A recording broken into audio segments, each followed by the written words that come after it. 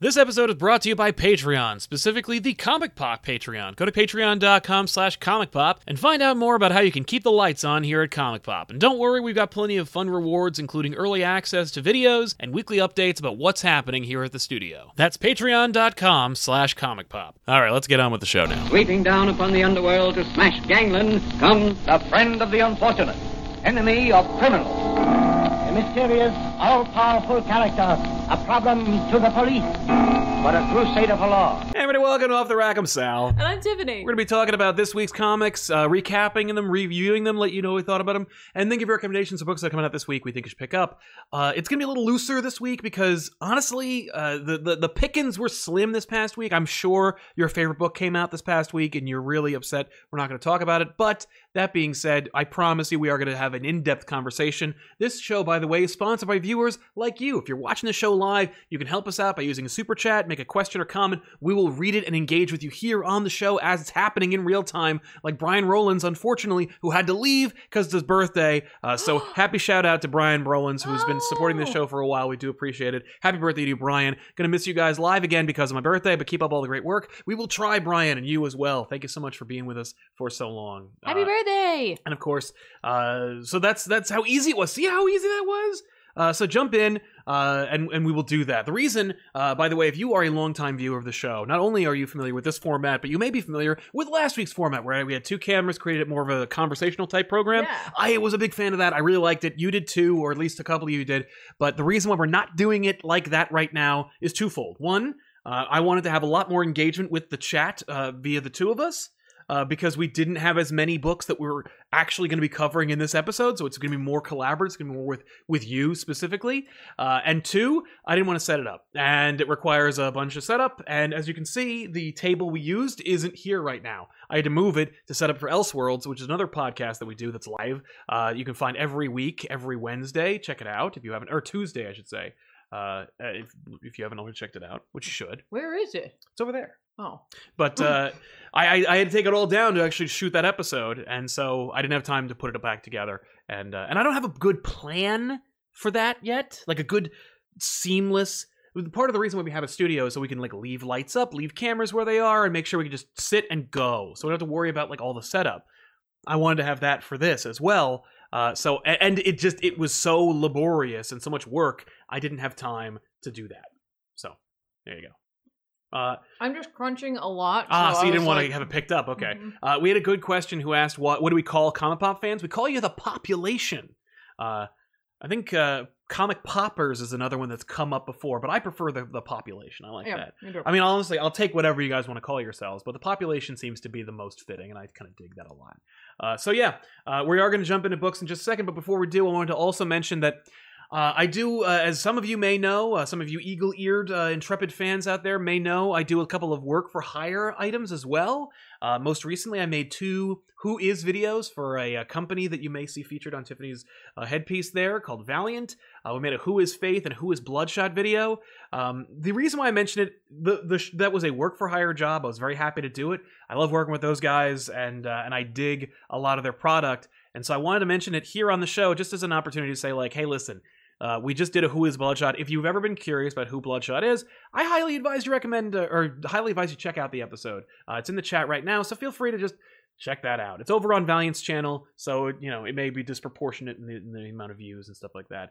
But don't let that fool you. It is, in fact, a well-informed video that gives you a good indication as to who Bloodshot is and where you can pick up new Bloodshot stuff. If you saw the movie, heard about the movie, didn't see it, obviously, like so many people didn't because of the coronavirus outbreak.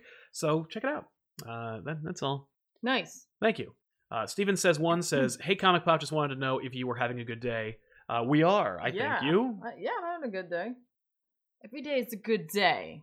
It's not. They weren't all happy times. I'm always, every day is in some way a good day, thanks to all of you. No, it is. So we're lucky to have you. No, yeah, we're having a good, I mean, like, I don't know. We're safe. We're healthy. I can't complain. That's right. No long commutes. Those are my criteria right now. Yeah. Am I alive? Check. Do I plan on being alive tomorrow? Do I have all indications to suggest I will be? All right. Cool. Doing well. Yeah, we're on top. Doing well. That's you. Of course, you go with the right word. I'm like doing good. I am doing good. Yes, I'm donating to charities. I'm saving kittens. I'm doing a lot of good. I did actually do good yesterday. Oh yeah, that's right. What did you do? What good did you do? I donated to a baby otter.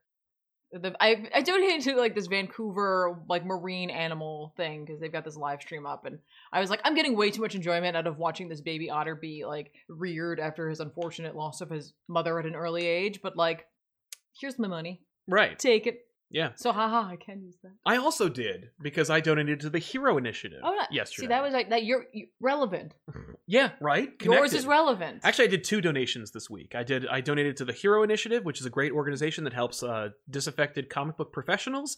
As you know, in this comic book world, people don't do it for the money; they do it for the love of the game. And as a result, when they're in their 60s and 70s, they still don't have health insurance, and a lot of them are effed. So the Hero Initiative helps to pick up some of the slack. And I really like that organization. And from what I've noticed, there's not a lot of news that comes out about them that turns out like, hey, it's corrupt and everyone's an asshole. Like, no, it's a real organization that actually does help and do good. I also helped out Scott Snyder, poor struggling new artist out there, who's working on this little indie book. Scott Snyder? Yeah. Not related to Zack Snyder. This is actually a comic book author and a novelist as well, who worked on a little indie book for Image Comics. It actually just got fully funded. Within I think like 4 hours. Interesting. I feel like I've heard of him, but I'll have to look into this new guy. Oh, I have a feeling we'll be talking more about him very soon. Oh. Saud Al-Thani is in our chat. Says good day to you too, Saud. Thanks so much for hanging out with us, man. Rab L just sending a little your way. Any Valiant titles you recommend seeing as they've been mentioned? Yes, actually I have it in my recommendation for books that are coming out this week we think you should pick up. Rye is written by Dan Abnett, and if you don't know who Dan Abnett is, shame on you, but no, for real, go check out the man's library. He's an incredible resource and a terrific author. If you are in the comic or video game spectrum, you may remember the game Alien Isolation. He wrote that. And writes comics. If you liked Guardians of the Galaxy, that team, he made that team. So check out Dan Abnett's work, but he writes Rye, good series. And if you dig Brett Booth's art, you'll probably really enjoy the current Bloodshot series. Brett Booth, by the way, is actually taken to Twitter. He's, auditioning. He wants to draw X-Men again, or ever. And he's showing his artwork on Twitter, and I'm like, yeah, give him the freaking job, for God's sake. It looks awesome. That's what I would recommend. And I think Paula had a good question. She mentioned something. She said, "I'm new to the reading world, and I'm looking for Fantastic Four recommendations." What do you got? There are a number of Fantastic Four books that you could check out. Not the least of which could be the Lee Kirby era. And the only reason why I mention that, I don't normally go that far. It's when you got new readers, I don't normally go like read a book from 75 years ago. But it's some really fun stuff, and it gives you a good foundation. And the Fantastic Four is one of the few titles I think that should feel like a Jack Kirby book. That should always have a little bit of camp and a little bit of severity, and nothing could prepare you for the baseline of the Lee Kirby era. I would recommend The Coming of Galactus, not just because there's a great back issues on it that we did, you should check out. But also because it's a great introduction to Galactus, the Watcher, the Inhumans, Silver Surfer, Alicia Masters, and the entire team. And you get a feeling for like the chaotic nature of having 4 superpowered characters who can't leave each other's side, but still have to work together and accomplish unaccomplishable tasks. A lot of fun stuff. But otherwise, I mean, if you want something more current, if you want something more relevant, Straczynski did a run on Fantastic Four I dig. Mark Waid did a run on Fantastic Four I enjoy. John Byrne did a run on Fantastic Four that I really dig. If I would recommend one of those, I would suggest John Byrne's The Trial of Galactus. It gives you some fun context. It's right in the middle of it. Every Fantastic Four book you pick up is going to be in the middle of it. It's going to be in the thick of it. There's no good like, here's the team, here's what they're doing. Do you not know who they are? Like, no, it's always going to feel chaotic. And it's always going to be in tumult. I mean, like, there was a period in the Fantastic Four history where the Thing wasn't a member of the Fantastic Four, where the She-Hulk took his place and was all the better for it. I think that team actually looks really awesome with She-Hulk on it. But anyway, those are a few. Okay. Waid, Straczynski, or JMS, and John Byrne. I really like those. John Byrne, also writer and artist on that book. It's never looked better than it did on that time. Nice. Yeah, I don't know if I like Fractions Run. I'm sorry, I don't mean to be hogging the mic. No, I don't read a lot of Fantastic Four, if any. I Yeah. don't know. If you'd like, It's funny because it's like it should appeal to me because I really do like Guardians of the Galaxy and like some spacefaring things, Yeah. and like they tend to do that as well, and I just it never appealed to me. right? I when I was a kid, I didn't like it. Mostly because it was about family and it wasn't about outsiders. It was, I liked books about people on the fringe, which is why I'm a Spider-Man fan. Even though he's one of the most prolific superheroes on the planet, Right. he was billed as a kind of outsider loner character. Mhm. And it was easy to get into Spider-Man. He looks great, good power set, and relatable. Yeah. In any case, that's what I recommend. Rab L, just sending some love your way. Oh, we yes, did about that. Sorry about that, Rab. But yeah, check out Rye. Aaron A says, do you need to read Snyder's Justice League run to read Metal? I'm not. It will give you. Well, it's over. But I didn't. Oh, that's Sorry. right. Well, Sorry, wrong tense. I'm sorry. I just thought you were I thought you were no, I'm not reading Justice League right now, and neither am I, because who cares? It's not relevant. No, I meant to what's I going didn't read on. anything leading up to this. Well- You've told me a lot of it, and Yeah. so you've shared, and so therefore I'm a little more knowledgeable. Yeah, I don't think you need to. You will if you need to know Well, who Perpetua That's is, the big thing. what Lex Luthor is upset about.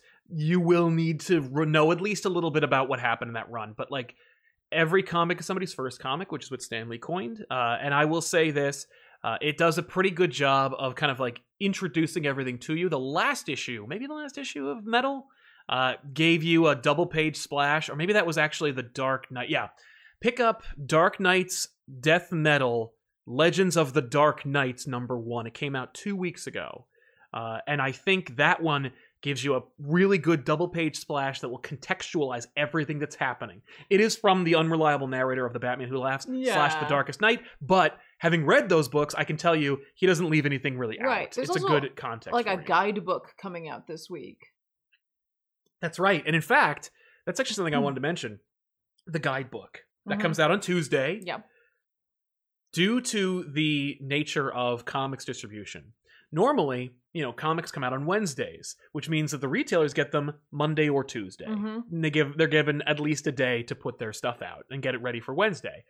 As a result of DC's new distribution policy being that retailers, the ones who ordered from DC anymore, get them on Tuesdays, means they get them Sunday, Monday, Saturday, maybe. A lot of retailers, from what I've noticed, are screwing around and releasing the books earlier. In fact, the guidebook was in people's hands on Sunday. What? And that people are basically availing themselves of the early access to DC, and the fact that retailers are looking to kind of stick it to them anyway by getting early access to these books when they absolutely should not. Wow. Yeah, people are reading Batman. Batman 97 comes out tomorrow, and that was read and spoiled by Sunday. Wow. Yeah. I don't know if that really says anything about the industry or anything, but it's just something to mention. Yeah. Damn, is that good? Is that bad? I don't think it's good, I'll tell you that. It helps piracy. It encourages people to, to jump on, early access of these episodes or videos or piracy sites to find out what happens earlier. It ruins the reading experience. So yeah, I guess it's bad. Delapo Fiemi says, population #gang. Love giving all y'all some support. Thank you very much. I've effed off all day instead of doing responsible stuff, reading Batman and Robin by Grant. Accent, please. Grant Morrison's accent, you mean? Scrooge McDuck? Yeah. Thank you. It's a good book. Kenneth Dowling, sup guys, came back from the dentist. Fun stuff. Ooh. Not. Good use of not. Also, yeah, the dentist is no fun. Cool shirt, Sal. Scarlet Spider, right? Happy Monday, folks. Yes, it is Scarlet Spider. Very nice. Actually, this Scarlet Spider shirt is available in the Comic Pop TeePublic store, tpublic.com/stores/Comic Pop. Link, as always, in the description below this video. Nice. Yeah, check it out. We didn't make it, but it is available there. Yeah. Comic Bandwagon, sweet Ben Reilly shirt, Sal. Here's some scratch. Thanks. Yeah, I was so impressed with how well this is the color that Ben Reilly's hoodie was. It's in the right placement. It's fun. I was like, I cheered when he died, but I'm still a fan of this idea. I cheered when he died. Damn right. Sal 2020. Yeah. Josh Wallabaugh giving us a fun emoji. I'm doing good by donating to Comic Pop. Thank you very much. Josh. Thank you. You are doing good. You're doing God's work. Thank you very much. Thank you. Kevin Kruger, can you try and get thank Sam Keith on the show? Listen, I did try. He's elusive. You know, he's like the Great Yeti. You can't find him. You can't photograph him. I got 2 ideas for GBU team-up books: DC Comics Presents, Brave and the Bold, Marvel 2-in-1, and the endless cameos in DC books. We have a few of those. Not all of them, but we do have a few endless cameos in DC books. I love that idea. Brave and the Bold I'd like to do. Marvel 2-in-1 would be a lot of fun. We have a bunch of those books. Maybe thanks to you. I'm trying to remember who sent what, but I do have a bunch of those. Great ideas all around. I was actually trying to come up with a good theme for GBU coming up. Yeah, we haven't done one in a while. We haven't done one in a while. It's been a while. We did the 50th issue or episode. We never did that another. broke us. It did. Yeah, we needed to take a break after that anyway. But yeah, thank you, Kevin, for your support and for the great ideas. And listen, I want to have Sam Keith on. He's hard to get. He does have a blog, but he doesn't have a contact page through that blog, and I don't think he has like a rep, so it's harder for me to reach out to him. I don't know. Some people do though. I've seen him like interviewed online, and I'm like, maybe they know someone. It's easily that they know somebody. Anyone. We don't. We've interviewed them, but I don't know Todd. Like I don't know Bendis. You know, we I don't just know worked with him. anybody. Yeah, and they don't know him. We That's the funny barely thing know each other. Right? Only for 12 years. Rare Bruce says, "Hey Sal and hey Tiff. Hi. How would you feel about Joaquin Phoenix's Joker design being used in a comic and any Sentry pitches? Keep up the good work." How would you feel about that? No. I mean, they'd have to do it as an Elseworlds. I'd take it as an Elseworld Black Label. Well, if that exists for much longer. It's over. We don't know it's over. Well, the editor and spearheader of the label is gone. There is that. But that doesn't mean it's over. It's not over until they say it's over. Right. And we'll talk more about that. But yeah, no, I think that's where you could definitely do that. Totally. I don't want main Joker. The Joker we have right now in the current Tynion the Fourth Batman, that's Joker.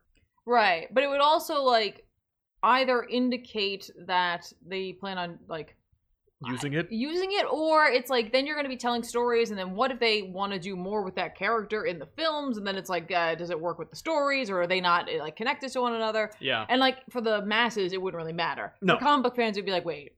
Yeah. Yeah. I'd be disappointed. I don't want that. But you know, I like that it's over there. I mean, like the look is interesting. They went a different way with it, color palette wise. Yeah, very. And yet came across with the same kind of feel. So yeah, as I recall, the color palette is very reminiscent of Cesar Romero's Joker from Batman '66, but it in that context makes it much more sinister, and it makes it very unique. It makes its own thing. I mean, it really fits in that world, and so like I don't know. I think it would depend on like an artist, like what artist you got to do it. Yeah. That's what I'm gonna say. I'm going to cop out and say that. That's fair. Any Sentry pitches? I don't have any Sentry pitches. I have no idea what to do with him unless Marvel called me and said, like, you're up.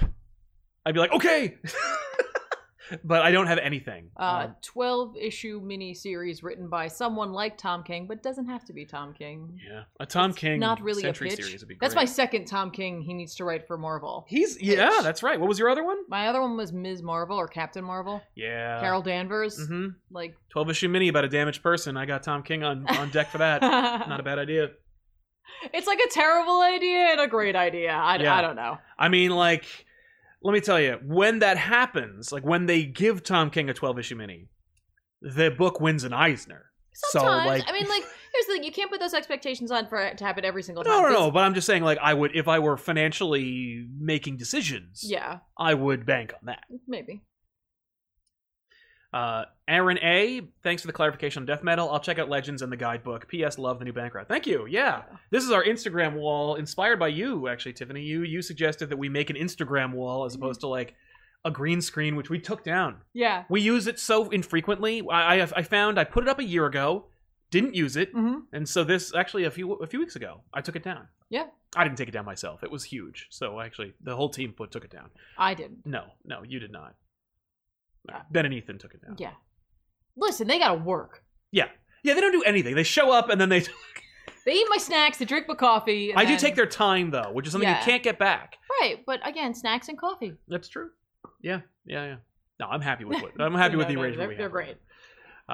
Lewis Cox, hey Sal and Tiffany, comic book, or hey Sal, Tiffany, and Comic Pop. After all these DC layoffs, which titles will stay around Of course, Batman, because Batman, what other books will stick around? I don't know about what the official list is. It's more like what titles won't be. There's a list. There's an official list out there that tells you what titles will not be sticking around. Yeah. What will be not renewed. Not renewed, or whatever, not extended. Not extended, Not whatever extended horseshit terminology they want to use. That's the party line. That's what they're saying, is that like all of these stories were meant to end at this point and they just haven't been re-upped, essentially. Aquaman is canceled. Hellblazer was not extended. Right. Well, you know what it is? Suicide Squad. When you say not extended like that, I take that as like because a new creative team is coming in. Right. Your run is not extended. Yeah. But if the book isn't going to be published anymore, That's a cancellation. that's over. Yeah, it's done. Yeah, no. Tom Taylor's Suicide Squad is also going to be ending its historic 11-issue run because most miniseries end around the 11th issue. There's a lot of that. And you can just Google that. I could Google it too. But As for which ones will stick around, you already named it. It's Batman. Every and Batman book. related books Batman will stick around. Nightwing would have been canceled if DiDio was still working there, but I think Nightwing will continue.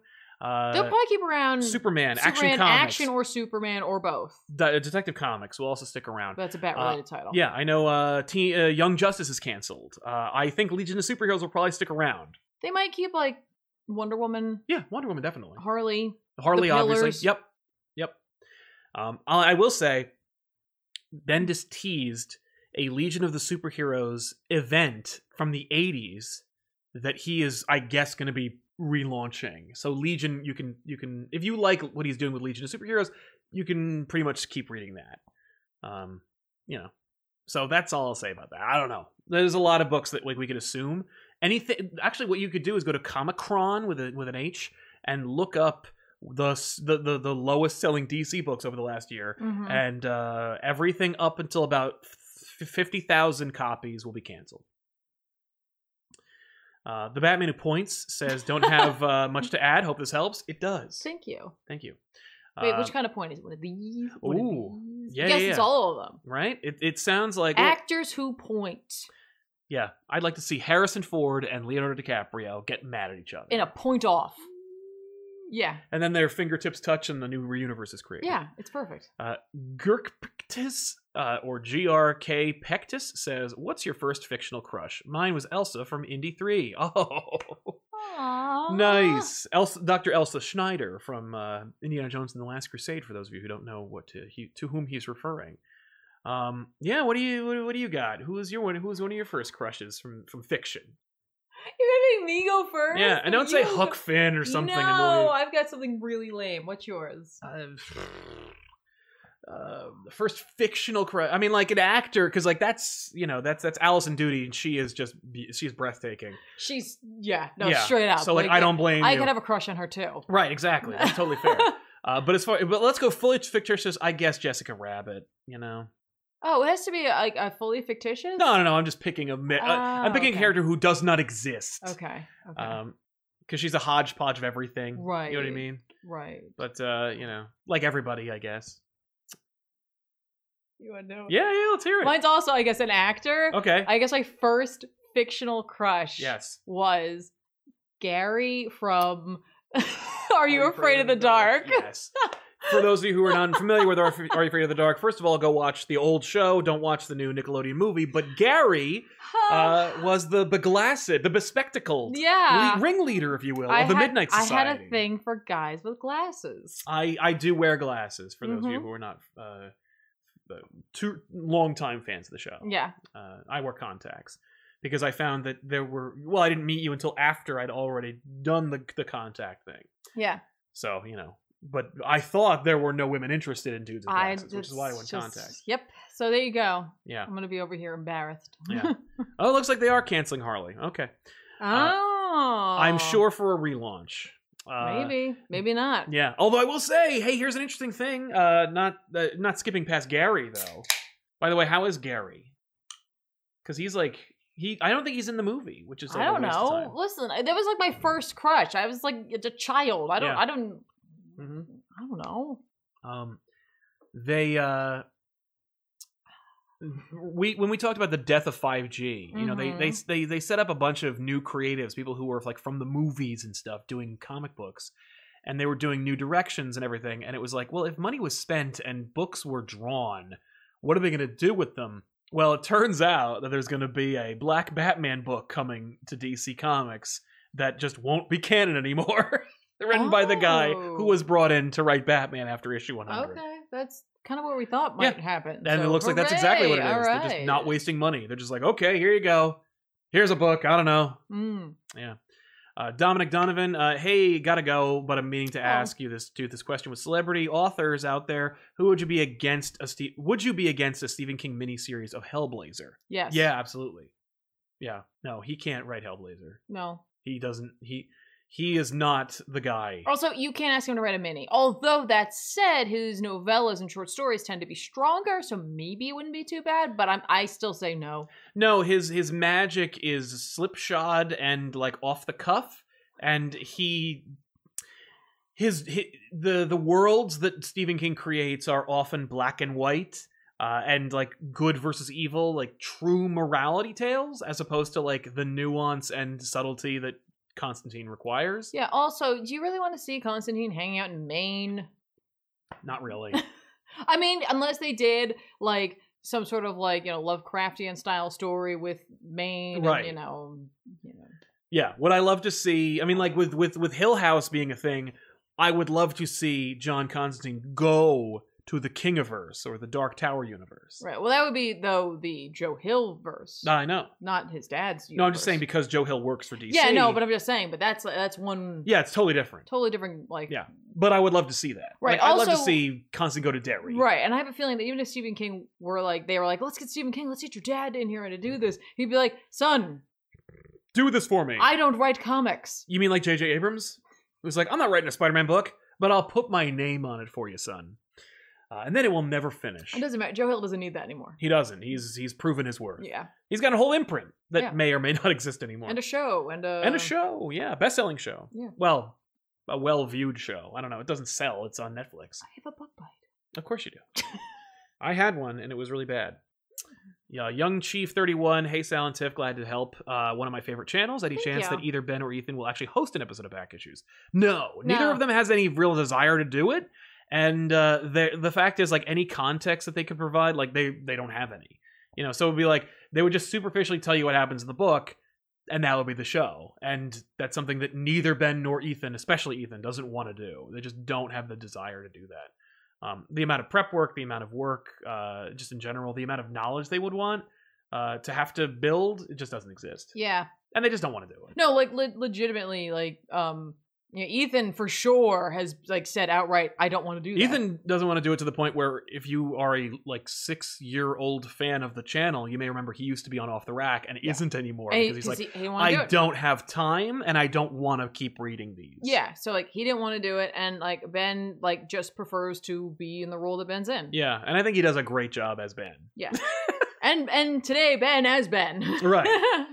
Juwan Fincher, I watched your episode on Sandman, and now I have an Audible, and those 24 hours just made me feel dirty. Wait, when you say the episode on Sandman, do you mean the episode of Back Issues or that Off the Rack episode where we talked about I think Back Issues. Okay, because I was going to say, it's the other thing, it's the other side of it where we talked about how, like, I was not a fan of the idea of them doing the Audible version of it. Like, listen, like, don't, if you like it, go for it. Go on liking it. I'm just explaining why I'm not listening to it. Right. And that doesn't have me judge anybody else. No. It's not like you kicked a puppy and I'm judging you. Right, exactly. No, you just By the way, you consumed content. There's nothing wrong with that. It's fine. Especially if you think it's cool. Like, no, good.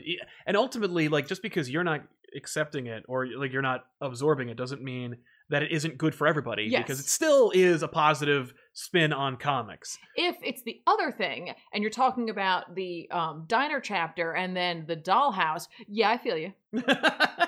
I feel you. Jalapa Fayemi, I'm so damn happy Real Nightwing is coming back in Death Metal tie-in with Lex Luthor, and also the main Nightwing book being too it's been too long. I agree. Yeah, Rick Grayson, memory loss, we're fixing that. I hope it's wait, have they fixed it yet? I think the next issue, which is why it's I hope it's some sort of really over-the-top soap opera. Because, like, losing your memory like that and going by, like, that is such a cliche. Well, I love that Joker's the one who's bringing it back. Like, I'm bringing him back. Joker's like, no. If I'm gonna get revenge on you, you better remember why. Which I'm down for. It's not enough to just get revenge. I have to destroy you again. Zach Maxfield, thoughts on Sheriff of Babylon? Favorite Tom King work? I think it's excellent. I think it feeds into, Tom King's tendencies. But it's also one of his earlier works. I prefer Strange Adventures to Sheriff of Babylon at this point. Yeah. No, I mean, I think he's grown and evolved, and Sheriff of Yes. Babylon's excellent. But I think Mr. Miracle and Strange Adventures, thanks to your introduction, Thank you. are better. No, I agree, and Vision is also better. Vision's spectacular.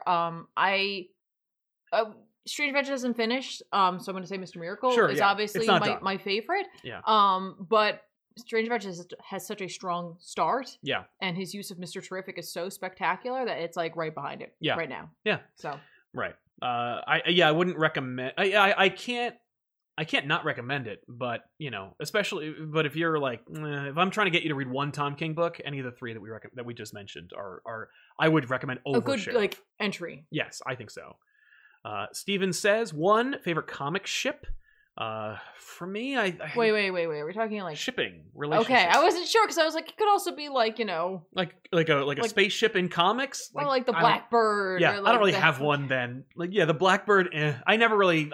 For me, I'm like these. What's the social commentary parallel for the gay community having a friggin' spaceship? What? Like the X-Men are supposed to be relatable and interesting, and it's like, Oh, and yeah, they have yeah. a cool spaceship too. Like, I don't really have a problem with the Blackbird. It's just kind of like the Blackbird for me is the one from the cartoon. Well, yeah. But that's it.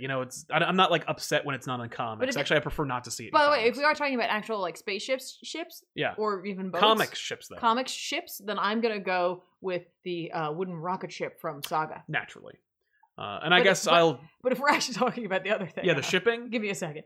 Because if we're going with comic books, then I'm going to cheat and say the Nostromo drawn by Walt Simonson Oh, you are a cheater. Yeah. That Yeah. is such a cheater. What the heck? so good. Archie Goodwin and Walt Simonson's Alien adaptation.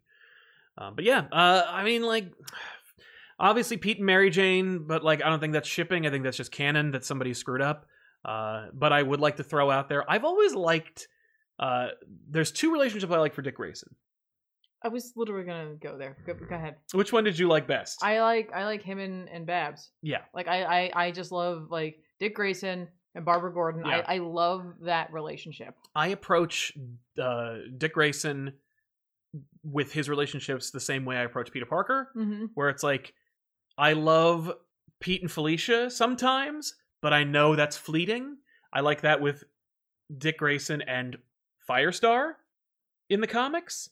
I love seeing them together, but I also love knowing that it'll never work You mean out. Starfire? Starfire. Firestar. Damn it. I was like, you're still in. I'm still in Marvel. You're still in Spider-Man. What, Yeah. What the heck? No. Yeah, no. No, Wait. him and like okay, like if you but like that's like I get that because of watching Teen Titans, the first cartoon show, and Yeah. I'm like that relationship I love, but Yeah. in the comics I really like. Yeah, no, but I like the comics one because it's so weird, and you never see Corey and Bruce interact, and I really wanted to see that. Yeah. But Yeah. I love the idea. Actually, it's so brilliant that like they don't, because it was like Dick and Starfire being together, Dick and Corey getting together during the time when Dick divorced himself from Bruce Mhm. and like becoming a full-fledged Titan and then becoming Nightwing. It was a perfect time for him not to have any interaction. It was Yes. so Yeah, separate, yeah. so brilliant. Marv Wolfman and George Perez, check it out. But yeah. So Dick and Babs, Dick and Corey. I mean, but I know Yeah. that he's supposed to be with Babs. Right. Like that's the thing. Oh wait, can I also do a cheat here, like Please, you yeah. did with the Nostromo Mhm. then, because it's technically a comic? Yeah. Then I'm gonna say Zutara. Oh yeah, Zatanna. No, Zutara. Oh, Zuko and Katara. I am a Zutara fan, Yeah. people. I really am. For me, Sorry. I'm not a fan of any relationship that hangs in. I'm like, whatever. No, but that's why I was like Katara and Zuko. Yeah, Yeah. No, it made very sparks flying. made sense to me. For me, I was just like, why don't we not do that? Like when they were pushing it hard in season 3, I'm like, maybe like don't. Wouldn't that be bold? I don't know. If there was no big kiss at the Listen, end of the look, show. I think a lot of people like Katang, but I'm Zutara. Yeah, I hear you. I don't blame you. But let's jump into some books. Let's talk about Dark Knight's Metal, and then we'll get back to the super chats. Yeah. Dark Knight- Let's take a break Yeah. here. Actually, before we even get to Dark Knight's Metal, let's talk about your book. Oh crap! Let's do it. Right? Look at me getting ready. Yeah. I was ready the whole time. Because you have another book. No, I only have the one. Okay. I'm only gonna talk No, I'm about saying one. that's the book. Like we have two books. We're gonna real quickly just kind of chat about Empire X-Men, not Empire. Nope. Which also came out. Which also came out, and I will say, before we jump into it, I have to say I didn't read Empire #5 because I don't believe in this series, and I can't justify spending that kind of money. Now, that being said, I do spend the money, and I did buy the book. I just didn't read it, and I'm like... that being said, I still did it. I still did it, but like that's my job. Your job is not to buy other people's comics that are not going to get canceled regardless of sales. And here's why: I wanted to do it as a show of solidarity because I'm like, listen, the fact is, Empire is going to sell whether you buy it or not. Empire is going to come out whether you buy it or not, and Empire is going to be half price whether you buy it or not in a month, and it doesn't really matter.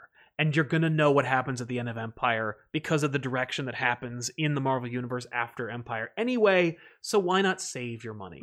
And as an added bonus, if you do end up saving your money by not buying Empire, or buying just the tie-ins, right, like Empire X-Men, which, as you are about to explain, yes, feels a little different from the Empire series, you could use that money to... like as a comic vacation. Let's say you're a Marvel lifer. You're like, I have been reading every single Marvel event since Civil War 1. Every event I'm there. Secret Wars, Secret Invasion, Secret everything, I'm in. Civil War 2, I bought them all. Shh, it's a secret? Yeah. Shh. Yeah. Marvel shh. But honestly, like, you can skip Empire in every way. Al Ewing's gonna be fine. Dan Slott's gonna be fine. The artist's gonna be fine. And by the way, it's a 6 out of 10. Like, it's a fine series. It's above average. Not bad. It's not engaging or great. It's just fine. But the art's industry level quality, which is a thing to point out at this point in the world, and it's written by writers who do a good job. Some are stellar and some are good, and there's no reason to disparage those writers, and they are doing the best they can with what they have. But again, it's going to sell whether you buy it or not. Yeah. So take the time. Treat it like a vacation if you're a lifer Marvel eventer. If you're like, I buy every event, you can still buy it. Just wait.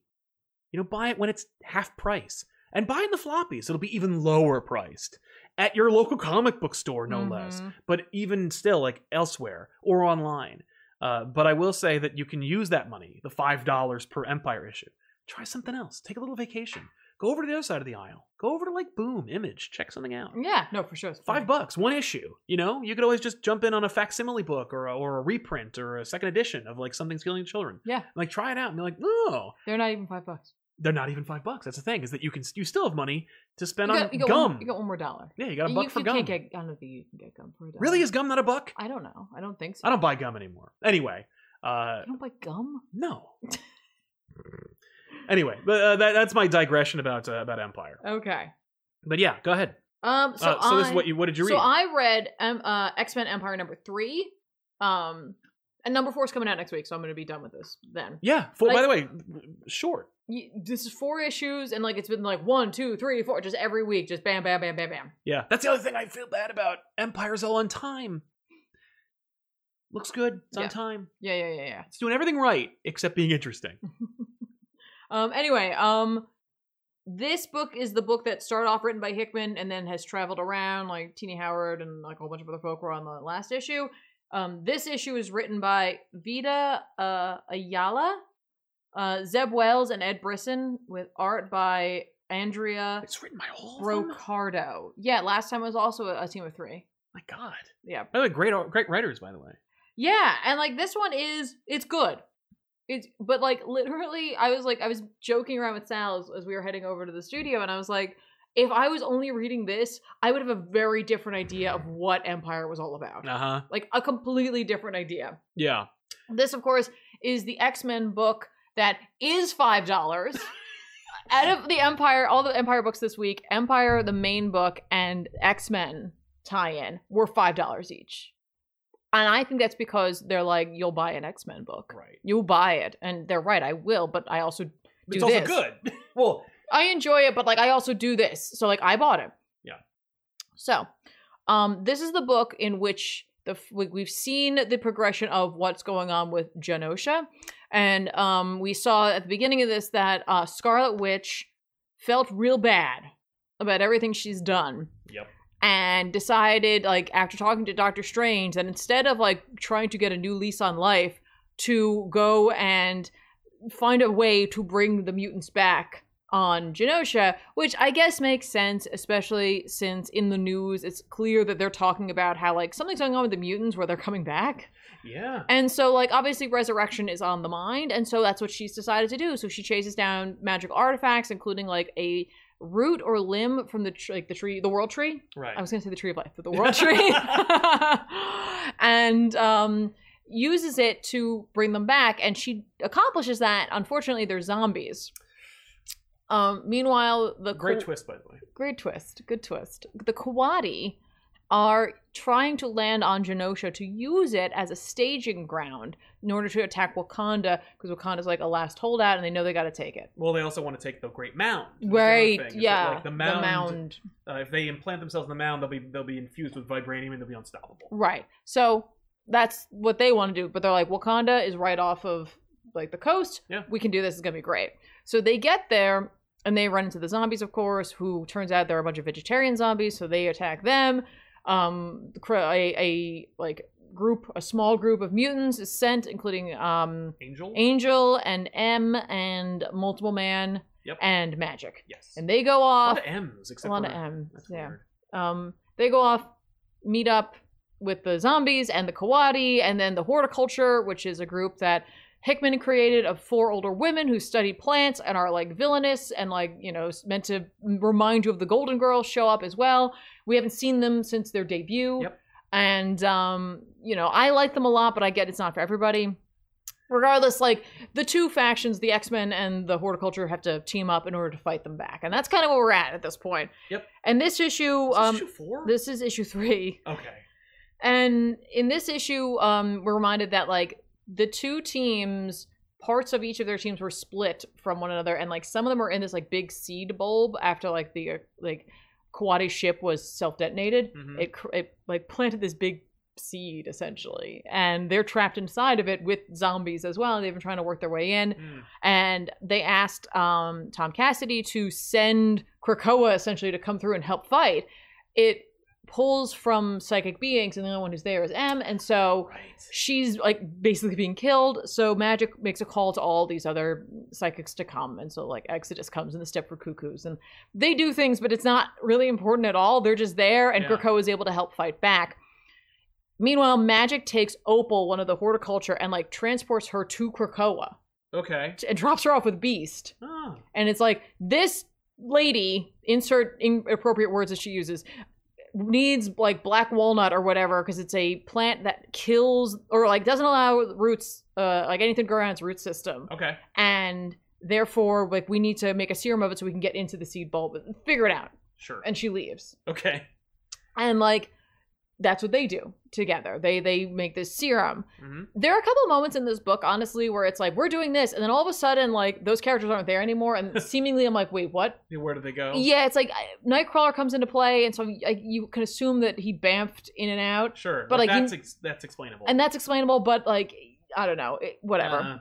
That said, this book does make a reference to something that like legit I didn't see coming, and I immediately like was like transported to the X-Men animated show. Yay. Because like we just cut back to Beast and Opal working together, and she's like, well, like, am I right? Like, did I get it right? And he goes, in the great words of Archimedes of Syracuse. Yeah, but he changes it. Okay. He says, having just discovered the most famous principle concerning how to deduce the volume of objects with irregular shapes. Eureka. I was like, oh my God. That's amazing. Yeah. That's amazing. It's a good pull, and like, you could have just pulled it. You could have just done the exact, but it's the same. It's essentially the same, it's just written a different way. Right. Yeah. No, it's the same joke, same reference. Yeah. That's cool. But so they do that. Meanwhile, like, so Magic's plan essentially is to figure out where the zombies are coming from. Right. She's like, we gotta cut this off at the heart of it. So she grabs one of the Stepford Cuckoos, who gets separated from the other Stepford Cuckoos. Yeah. Which is like kind of horrifying when it happens. She gets separated from them, and then like the zombies are upon her. Yeah. And like she's psychically calling out to anybody, and she's just like, when they bring me back, tell them not to put this memory of being eaten alive in. Oh my god. Because like she does the classic thing. She's like, there's too many of them, and immediately is She's taken overwhelmed, down. yeah. Don't That's a say thing. that. That's a trope, by the way. If you ever say there's too many of them, you're the one. You're going down. That's gonna prove there Don't are too many do of them. it. So Magic saves her, and so like now they're jumping, and like we see like, you know, jump 1, jump 2, jump 6. Yep. So they're jumping, trying to figure out where they're coming from, like as like throughout the fight. Right. In the seed bulb, the no, outside the seed bulb, the zombies have been attacking the Kawadi. Mm-hmm. They're zombies, and they're attacking the Kawadi. Oh, no. And so now the Kawadi are coming back. Okay. And they're also zombies, yeah. or ghouls, as some of the other Kawadi are calling them. All right. And so like they're trying to get into the seed bulb because they sense like brains, because that's what they're looking for now. They're like these Kawadi are fine, but there's no brains, that kind of thing. Mm-hmm. The Kawadi, the zombified ones, are able to get them in, like because it opens for them. Oh right. So they go inside, Oh. and like they're doing their thing. And just before that, I think Explosion Man, Yeah. not Explodey Man. That's No. a game. Yes. Explosion Man or whatever comes back as a zombie, and he uses his powers again to try to help the folk who are trapped inside. Sure. Yeah. What is being held inside the seed pod essentially is a big brain. Okay. Oh no. A beacon, if you will. A beacon for these zombies. Like in Wreck-It Ralph. Yes. And so like the zombies go for it and they start biting it, and like what it is it's I pulled this quote because like literally like listen, we read comics all the time, right? And we read ridiculous things written by comics, and for some reason this line just reminded me of like the sensation of reading some of the 90s comics you've given us, and that I've picked up on my own, where like it's just a series of made up words that in like context means something, but like they're almost giving context to one another all in the same sentence because you haven't been introduced to any of this. Right. And so it's revealed that the brain it says that is a Kawadanaut grown from the collective strength sap of our people in its doomsday pod. The superstitious among us call it holy. And I'm like, there's a lot of information there, and like all you need to know is that basically they had like a giant plant guy, and now it's been bitten by zombies. Right. And so now it's a giant zombified plant guy, Uh-huh. and they're all doomed. Yeah. So there you go. Also, Magic does find the beacon of like where they were coming from, and it's the staff contraption that Wanda put together. Oh, Wanda's no. nowhere in sight because she's in another book. Yeah, 'cause she's in the Empire book. Yeah. And basically when they get there, like the Steffer Cuckoo's like, what are you doing? And Magic's like, oh, it's so nice, it's so pretty, it's beautiful. Like she's drawn to it. Mm-hmm. Steffer Cuckoo's like nose is bleeding. It's like it's too much. Like she's like, I feel like I'm getting a migraine, but it's on the outside. And I was like, that's a horrific Yeah. statement. Yeah. Magic grabs the staff and Yeah. is imbued with its power and turns into her dark child form. Oh, cool. So she's just like demon Magic, as she calls herself, like Queen of the Zombies. That's dope. I like that. So, like, if you're reading that, you're like, Empire is a sweet book about zombie plants and the X-Men. and mutant zombies as well, and what they're going to do. And it'll Right. be over in 4 issues, and fine. It'll be over in one more issue. Yeah, That's awesome. that's it. It's 4 issues and you're done. Great. It's a zombie like trope style comic, pulling in some of the stuff from the X-Men that may or may not have any sort of bearing on what happens with the X-Men going forward, but deals with a creation that Hickman threw in, which seemingly, I guess he knew Empire was coming, Yeah, they probably told him. because like it's such a specific thing, but also works in the scope of his own story. Yeah. So Wouldn't it be terrible if Hickman came up with this idea, like during his thing? He's like, oh, by the way, I'm going to do this plant thing. And they were like, we can do a whole event out of that plant thing. he's like, I don't know what, why. Because money. I can see that. Yeah, maybe. I mean, like, again, this book is silly and it's fun. Each issue is $5. Yeah, that's a lot. So I gotta give you that like price tag warning, because Yeah. it's like for 4 issues you're gonna spend $20. So that's up to you if you find the value there. They think they're slightly longer, I think, but they may not be. Mm-hmm. I'd like to tell you, except I'm literally looking at the wrong thing. Yeah, they're a little longer. Yeah. It's about 33 Hey, that's not pages. bad. Okay, so you're getting an extra like 10 pages. Yeah. So you are getting a little more bang for your buck, and you do have more writers working on it. So the last issue felt really short though. Mm-hmm. And it didn't feel like, I was like, $5, damn it. Oh, That went so fast. Mm-hmm. So That's it, guys. That's my update on X-Men Empire. Nice. Well, it's probably one of the most celebrated tie-ins. People really dig them. I like it, like I said, but Yeah. I do warn you about that $5 price tag. Right. Delapa Fami says, first fictional crush was Sailor Moon and Bulma. Fight me. But don't, because I love you. Does it make sense for DC to slim the line down after Metal? Yeah, I don't think it's because of Metal. I think they're just going to slim the line down because they're trying to cut costs. Yeah, but they can use Metal as an excuse. Sure, yeah. and They'll blame Metal. Why not? They'll blame Metal and COVID, and part of it is COVID for sure. But we all know what it really is. It's a little bit of everything. Regardless, except for the Metal thing. That'll just what'll come next. I mean, narratively, I'm sure they can make it work. Yep. So, and make an Ultimate Universe. No, we had an issue with OBS for some reason. We're edge of rage of quitting. Oh, no way, really? Mm-hmm. Damn. Sorry about Ghost of Tsushima. It's Tsushima because I'm concerned that that's what's going to happen because the combat's going to have to amp itself up. Right. And right now it's just blissfully fun. Mm-hmm. So it's coming. The SmackDown is coming. Super Mac, are you guys expecting anything out of the fandom? I'm hoping there'll be a debut of Aquaman relaunch because I don't want to believe it's gone. If you're not familiar, the DC Fandom is a big fake virtual Comic-Con where DC is going to announce movie stuff and comic stuff at the same time. Mm-hmm.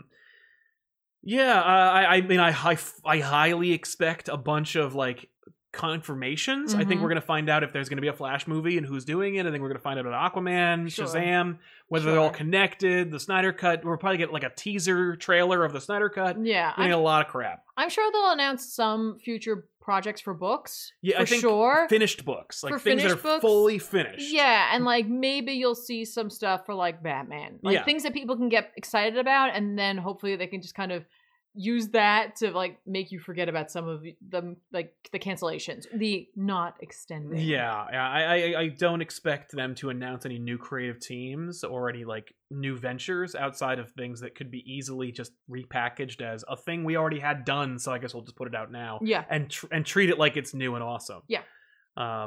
Troy Harness, hey Mm-hmm. Comic Pop, I just finished watching The Boys on Prime. Definitely recommend. Have you read the comic at all or watched the show? Yeah, I actually promoted the show for Amazon last Mm-hmm. year. I think it's better than the comic book. I hate the comic book a lot. Yeah, so there you go.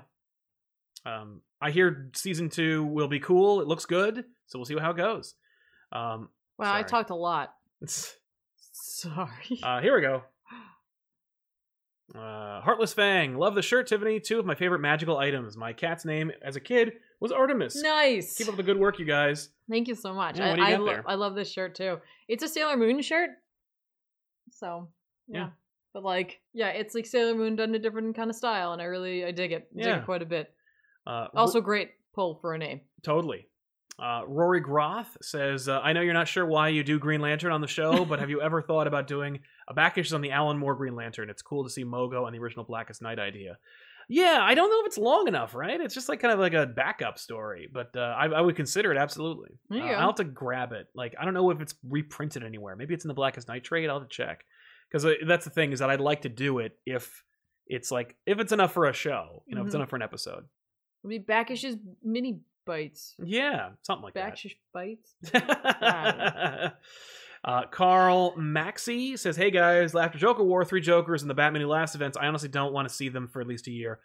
What do you think? Yeah, obviously. I mean, I think that's a great idea. It's just whenever you use them in a big bad way, retire them for a year. Right. Maybe how this will all culminate is they'll do a death of the Joker. Right. The Joker will die for a bit. Yeah. And they can hopefully have the restraint to keep him away for a while. And that way when he comes back, it is oh crap. Yeah. Yeah, they say they're going to do that, and then they never do. What? Keep it, hang on to it for a while? Yeah. Then the next writer goes well, but I have my Joker story. And it's okay, great. That we're getting over Jokerization, Mm-hmm. so we'll see. I hope so. It would make sense. Dan V900, I like Ben Reilly because I was introduced to him in the 90s animated series with the finale, the original Spider-Verse. If I was reading comics as the Clone Saga happened, I wouldn't feel that way. That's right. Yeah, Ben doesn't really do much in that episode, in those that 1 or 2 part episode. But yeah, in the comics, he has a distinct personality. He does a lot of interesting things. It's just that he was a usurper and he should get away. But I hear what you're saying. I dig it. When I was reading comics as a kid, there was one friend of mine who kind of read comics, and he liked Ben Reilly because he was single. And I was like, get out of here. Just for MeTube, Sal, you look so much like Alan from Might Med. I don't know who that is or what that means, but thank you very much. I hope that's a nice person. Alan Diaz. Cool. Well, in his publicity photo, he looks pretty nice, so I appreciate that. Thank you, Just for MeTube. Kenneth Dowling recently brought Uncanny X-Men 194. This is one of my favorite single X-Men issues, Juggernaut versus Nimrod. I love it. I love your shirt. Where's it from? Oh, TeePublic. Yeah, tpublic.com. Splody Boy, not man. Yeah. It's not in... I just caught that up. Oh, Explodey Boy. There. Yeah. Listen, I was trying to do it without looking at the comic. I was like, I'm going to do this today from memory. Yeah, it's not in... Not good. That shirt is not in our store, but it is available. We should. We should put it in there. Yeah, any shirts we wear, we should throw in the shirt. Yeah. In the store. I really like this one. Like, this design, like, I was like, damn. Right. Like, I really liked this because it's like, it's the property. It is fairly recognizable without just putting Sailor Moon both. on the shirt. Like, I like having just Sailor Moon or like having the property there, but I also like the nod to something. KevBot1999, hello! Just came in to say I very much enjoyed last week's back issues and even purchased Symbiote Spider-Man. Nice. Super fun read, and I see what you meant about the artwork, lol. Thanks for the weekly content. Much love. Thank you very much, KevBot. Yeah, that's the thing, is that I would love to read the rest of it, but like that art is so distracting, and it's just not for me. Like, and it just kept me from enjoying it. I'll have to just sit down and read it all in one sitting. I couldn't do it month to month or week to week or whenever the hell that book came out. But I'll have to check it out all in one sitting when it's all done. I don't know if it's all done yet, but I will look into that. But thank you. And thanks for checking out the episode. If you're not familiar, that was Symbiote Spider-Man, which we did from Peter David and Greg Land. Peter David actually said a funny thing on the internet the same day we launched the episode where he was like, I want to do Symbiote Spider-Man runs into Grey Hulk because I was writing Hulk at the time. But because I was writing Hulk at the time, I know damn well that he wasn't Grey Hulk when he had the symbiote. Do I adhere to continuity or do I just say, screw it, I want to see it? And no, because obviously my editor's not going to stop me. I leave it to you. What's more important, this neat idea Peter David had or continuity? I submit that continuity is a great opportunity that looks like restriction, and it gives him an ability to be smart about it. Yeah, he had some incredible restraint in the Symbiote series. I would love to see that restraint exercised continually with the Hulk. Hell, if you have a great idea for the Hulk, you know what? Do Grey Hulk as a series that's set in the past, and just retread your old Hulk run. Like, do that. If Symbiote Spider-Man sells as well, hey, maybe that would be the way to do it. He could be like, I know it says I had Green Hulk, but I want Grey Hulk. I want Grey Hulk. Let me see that sheet. Carl Maxey, Sound Tiffany, are there any lesser used Batman villains you think should get a story? I think DC should make a Calendar Man story. Calendar Man's a fan favorite for a lot of people. You know, it's obvious to just do the the Hannibal Lecter thing with him. Yeah, or the killer from from Seven. Yeah, I was like, I'm like, he's John Doe. John Doe, that's his name. Yes, exactly. I feel like so many Batman villains have had an opportunity. Yep. As of late, like everybody wants to get that character that nobody's like put their stamp on. Yeah. Yeah. I think that you have one, but because it's not necessarily obscure, but more like marginalized and hasn't been used to their fullest extent in a main continuity book in a long time, and that would be Poison Ivy. Yeah, no, for sure. But like, she rides the line. Yeah, exactly. I mean, like in past Batman stories, she was a villain. She was a femme fatale, and she was a villain. Yep. Lately, they've transformed her into something that's less villainous and more just like, I think I'm the protagonist of my own story. Which indeed she is. She is. I was going to say, because of the Batman animated series, we were exposed to so many villains that had like this one small like moment in the sun. Yep. Clock King, for example. Yeah. And like, I was always fascinated by the episode with Baby Doll because it's so tragic. Yes. And so like, I don't think you could do a long run on that, but like, I think there's an interesting story there for someone to tell. Because, like, I think that is a tragedy. Yes. Someone who isn't Bruce Timm, because Bruce Timm did extend Baby Doll into the New Adventures. Yeah, but... And they made her, like, a love interest for Killer Croc, and it was gross and terrible, and I hated it. No. I'm talking literally just that moment in time. Did that one episode. Yeah. They also had the A-Team doing the animation for that episode. It's a perfect episode during a weird time for Batman. I would also say ventriloquist. I'd like to see a really baller ventriloquist Yeah, and I know story. we saw him a little bit, but like I also like him. Yeah, he as was in well. I Am Suicide. That's yeah, right. But like the ventriloquist himself is like again another tragic villain because Yes. he suffers from a mental illness, Yeah. and it's like, you know, on the one hand, like he is the villain, and yet he is completely not the Yeah. villain. You know, I would love to see like that. Scarface is the villain. Yeah, I want to see Scarface, ventriloquist. I want to see like a crime book, like Yeah. like a mobster type book. that'd be with cool. him. And like each issue or a couple of issues could be like maybe it's 2 issues because Yeah. sometimes you want a little more room to like spread it out. Yeah. And like it could be like baby doll, it could be ventriloquist, and like just reminding you there's other yeah, there's other that characters. like Batman isn't always like in a situation where he's fighting a villain that could destroy all of Gotham. Like Yeah. he's also dealing with people who are committing smaller crimes because because they need Joker's, help. Yeah, that's right. I was gonna say because Joker's active, and Well, they're 'cause, like, yeah. well, you know, he's gonna be distracted. I might as sure, well. yeah. Duckcade just bought the first book from Back Issues. From a Back Issues link, Superman Unchained shows up in 2 days. Love the show. Also, Sal thoughts on Nobody in Batman and Robin Volume 1. Great character, not a lot of opportunity, and they didn't really do... Like, no one else has done anything with that character to any full effect, I think, which is too bad. But thank you very much, and shout out to that, really for ourselves. But, like, in every episode of Back Issues, the first link is a link to Amazon to buy the book. As long as it's available. As long as it's available. Like sometimes if it's like Uncanny X-Men versus Teen Titans, you're not going to be able to get that book, but I still try and find some link in there for you to avail yourself of that experience. Mhm. So yeah, Superman Unchained, and it's books that maybe we don't even like, but you might like it. So every book has a link. Yeah, like pick if up that it's book. something we weren't digging, but like you seem to be interested in it, we want to give you that opportunity. We're not trying to Exactly. prevent you from getting it. No. Delapo Fayemi, apparently we can pay like $20 for a few minutes of Snyder's time for fandom. I want to ask if he'd do some more Dick Grayson stuff. Also, Magic is Bay. She is. She is Bay. No, she is. Like she is such a strong design. Yes. Like just from a design alone, like just a fantastic design. Yeah. And also just her attitude. Yep. Like it's just a killer combination. Yeah. Combination. By the way, yes, what he's referring to is what Delapo's referencing is the fact that like through New York Comic Con's like metaverse event, you can basically instead of like going to a con and like bumping into them or waiting in line to meet them, you can pay like $22 and you can spend 3 minutes talking to Snyder or Capullo or both. I saw a blip of someone who did that with Snyder and Capullo. Cute. It was a very nice little interaction. Oh. But like, they're certainly charging less than a lot of other people. But yeah, it's conflicting. But like, if you are looking for that experience, I think there's a value there. Well, but I understand that. I think it's also like for some folk who literally even if never. well, yeah, if like cons even were going on right now, like some folk just can't get there. They're either in a part of the world where that's not feasible, or they're in a financial situation where it's not feasible. Exactly. So like $20 could be feasible, Yeah. and so in that instance, I'm like, this is a really excellent opportunity if you want it. Agreed. So Dark Knight's Metal #2 is written by Scott 3. Snyder with 3. Jesus. It's written by Scott Snyder with art by Greg Capullo. Of course, it is like the big DC tentpole event that I don't think they wanted to treat like one back before the regime change. In this story, you know, it's more the same. It explains a couple of backstories for some of those Dark Knights that you might have only seen or scratched the surface of.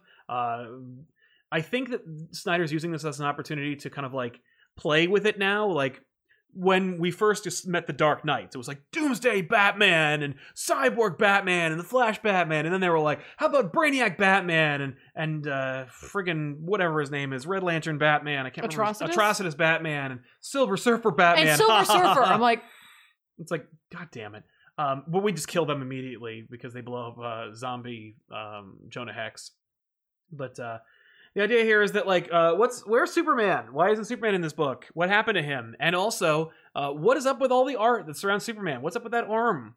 Mhm. You know, doesn't explain anything except that he looks like the dude from Metalocalypse.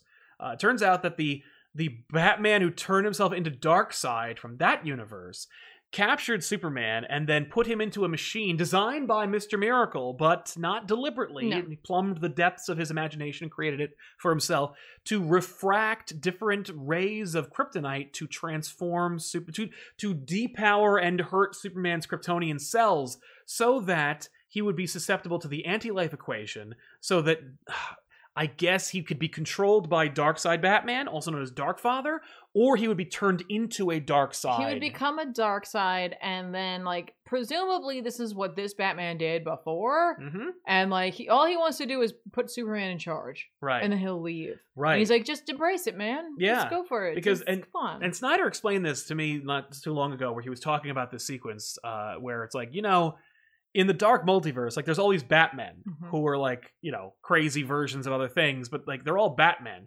Do you know why we don't see any Supermen from the dark multiverse? And it's because, like, you're all conquerors. Like, every Superman in the dark multiverse is, like, ruling their planet and running shit. And it's like, that's what you're afraid of. Everything that we become is the thing we're most afraid of. And it's like, that's neat. That's a neat little idea. I do think it's funny that, like, you know, the Flashes have the cosmic treadmill, and this is like some sort of, like, Kryptonian elliptical machine. Yes.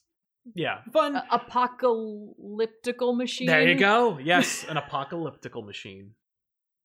I'm gonna leave now. No, okay? no. Listen, they drew it. Like, you know, you can't blame yourself. Yeah, but I said it. Yeah, okay? yeah, that's true. I didn't have to. Yeah, listen, it's there.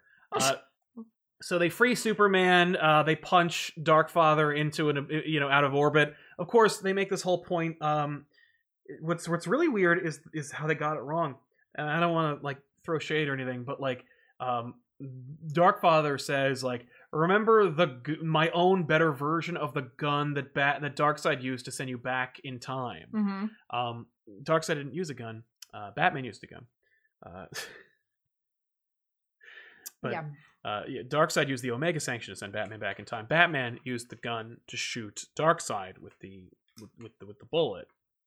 So whatever. Anyway, it's just a fun little sequence. It has nothing to do with the plot, which is why I was, like, outraged. And somebody in the comments mentioned that they were like, "You gave away the whole book in the title." And I'm like, no, Batman becoming Darkseid is clickbait to get you to be like, what? Right. Actually, like, he's the antagonist of this issue. Right. Also, like, they hinted at it, at He's the end of everything. the last one. The end of the last one. Yeah, they talk about it. But yeah, no, a Batman turned into Darkseid, not the Batman.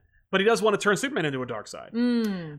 But yeah, like, you know, whatever. So that whole story is that they rescue is that basically Darkfather has come up with a way to get rid of Batman and prevent him from stopping his Superman plan, which is he shoots him with an Omega gun and it sends. But instead of it's a continuity gun that erases you from existence, but also gives us all, like, proof against the ripple effect of unmaking Batman, because it's like, okay, if I remove Prime Batman from continuity, Darkfather would cease to exist. But two panels explaining that this actually would make you would proof us against continuity, which is actually this whole book must have been shot by that. But they all are so Darkfather shoots a real Batman, and because he has the Black Lantern ring, it doesn't work. I mean, it kills him, but it raises him back from the dead. Right. And unlike everyone else who is used with the ring, does not turn Batman into a zombie. Well, he figured that one out. Yeah, he outthought it. So then Superman punches him out of orbit, and yeah, because he also used the ring on Superman to bring his cells back. Yes, to resurrect his cells, which is the thing. So then they find out, like, hey, listen, there's actually the reason why everyone else is in the book, like Green Lantern and everybody else, Cyborg, is because they're all being held in a prison underneath Darkfather's quarters. On Apokolips, no less. So they go underground and they go get it. Meanwhile, Lobo is in the 6th dimension killing Mixia-Spitlick type characters, trying to get this special box. And of course, like, that was referenced in the first issue. Yeah. What's Lobo doing? Who's he getting the box for? I stupidly assumed it was for Batman. It's not. But Lobo is, like, he's basically just a gun for hire. He is. And he's tearing his ass through the 6th dimension to get at this thing that is hidden in the 6th dimension. Of course, you know who it is and why. If you read the 6th dimension Justice League story, arguably the best arc in the Justice League run. I will say, like, for me, I mean, like, look, Greg Capullo knows how to draw books. But, yes, like, he does. His Lobo is, like, the shining part of this whole It series easily for me. is, because everything else is like, all right, okay, but, like, whatever. He just does such a spectacular job depicting Lobo, especially against this, like, you know, Cuphead animated style looking world. Yes, absolutely. Like, he just looks great. Lobo belongs in a metal book. Yeah. So it's great that we finally got one. You know what it is too? Like Lobo in this book looks effortlessly drawn. Yes, he does. Yeah, everything else is kind of like everything else in this book is either an over design or like an afterthought. I guess I think that the Superman design is an afterthought. It's fine. I mean, like I get it. Like they're definitely trying to like touch on different styles of like metal. You know what I mean? And metal like iconography. Yeah. So I get it. But Lobo, like you said, is effortless. If we do want to talk really quickly about like the look for Superman, because Yes, I really didn't think about it either way at all. Like I'm not really like, and this isn't a true critique. It was just one of those like sort of shower thoughts, not in the shower. No, yeah. And I'm like, okay, I get why his hair is long because he's been there for a while. Where's the beard? Yeah. Did you shave? Did Batman shave you? Why don't you have a beard? Well, and how do you explain the clothes? Unless in this version of reality, they made it so that Superman can't grow a beard. Right. I don't know. Is it a reference to the 90s when he had a mullet? If it is... It's not a mullet. He just has long hair. Well, if it is, how come it's not curly like we know it should be? A lot of questions, no answers. By the way, I am also... I'm not critiquing it for that. I just put together that his bindings on his other hand must be his cape. Yeah. I was like, duh. Can't believe I didn't put that together. Also, chains... referencing Superman Unchained and the chains of Superman. Yep. It's actually a pretty clever design. No, it is. I was like, where's his beard? Yeah, where's the beard? I don't know. Also, I really like this sequence because I really like the color contrast in this particular sequence. I like the image of like Superman set against like this purple background.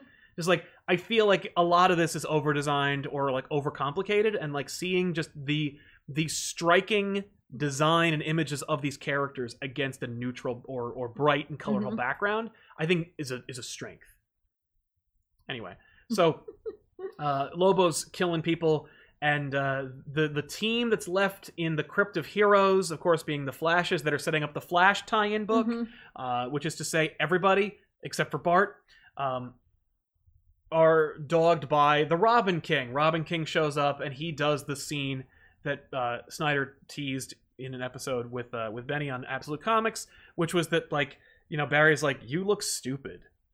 And Robin King's like, yeah, I do look stupid because I have, like, ghoulish, crazy crap in my Robin belt. Yeah. And the belt compartment for Barry is, like, the decomposed, like, body of his mother, like, using flash ring technology. What I'm amazed by is that he doesn't use it. He doesn't. He just describes it. He just describes it, which I remember when Scott described it, the audience was overwhelmingly anti that idea. They thought it was like super try-hardy and like kind of like just grimdark for no reason. It was like the most dumb, like basic thing you could think of. But it's also like a stupid, gross kid who came up with the idea. And Snyder's no hack. He actually does like no sentence, like story structure and character development. So like, yeah, it is hacky and stupid. It's the kind of thing a gross, grimdark, stupid child would come up with. And actually like, hey, you know what's cool about this is that he doesn't use the damn thing. Yeah. Thank you. But he shows up to harbinge the Darkest Knight, who is of course the Batman Who Laughs, who gave him the mantle of the Robin King. He has like claws. Yeah. He has like bird claw hands. Right? Yeah. Yeah. Also, because of the Legends of the Dark Knight story, we know who this Robin is. Yes, and that it's not actually a Robin. And so, like... It's someone who's never been a Robin, in fact. Yeah. So that's new. Also, I like that we use the Tim Drake Robin logo. Like, hey, yay. Cool. Well, that's iconic. Yeah. Well, yeah. It became iconic. Yeah. Anyway, creepy bird hands. So then they set up the Flash sequel or the Flash tie-in. So that happens. They free the heroes. They come up with their plan. They describe the plan they described last time. And Lobo makes his reveal that he got the thing he wanted from the Sixth Dimension, and that he's working, in fact, for Lex Luthor, who is, of course, the discarded remnants of Perpetua's favorite, because, of course, Perpetua ditched Lex Luthor, Apex Lex, if you will, for the Batman Who Laughs, who, of course, is also planning on betraying Perpetua, which betrays the whole premise of being a villain in the superhero universe, which is that everyone betrays each other. Right. Well, it's like, if you are like, if you end up with someone who has a significant other already, that means that person's cheating. Right. And guess what? They may cheat on you. Yeah. Well, if they're going to cheat on you, they're going to cheat with you. Cheat with you. There are two things you didn't bring up in this That's true. review. Yeah, go ahead. One being Jarro. Right. The whole damn plan is contingent on Jarro.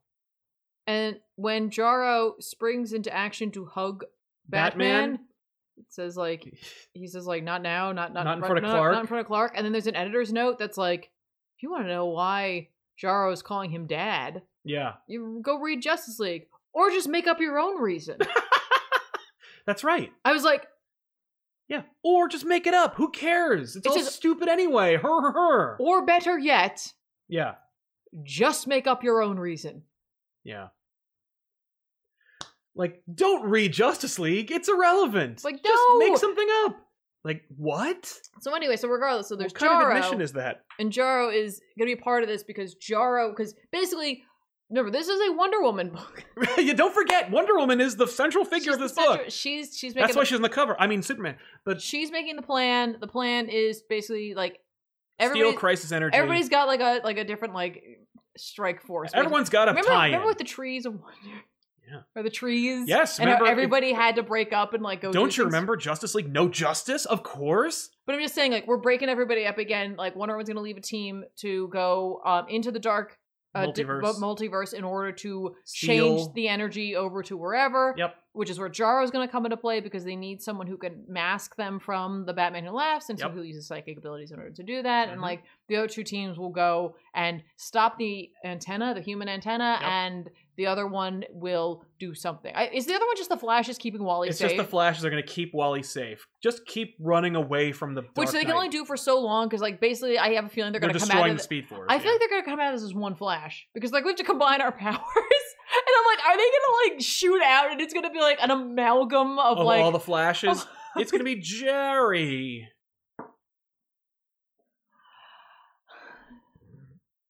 Yeah.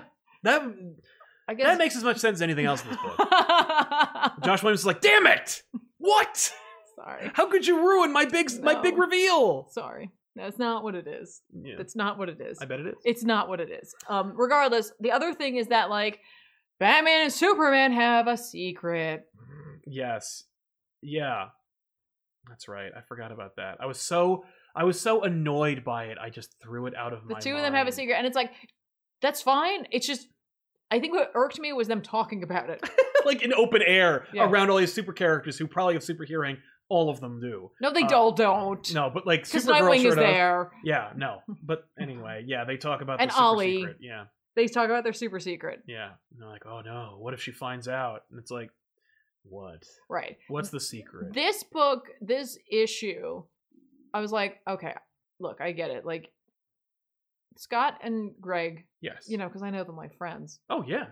Snyder and Capullo are doing a, like, it's a silly 90s rocking action thing. Right.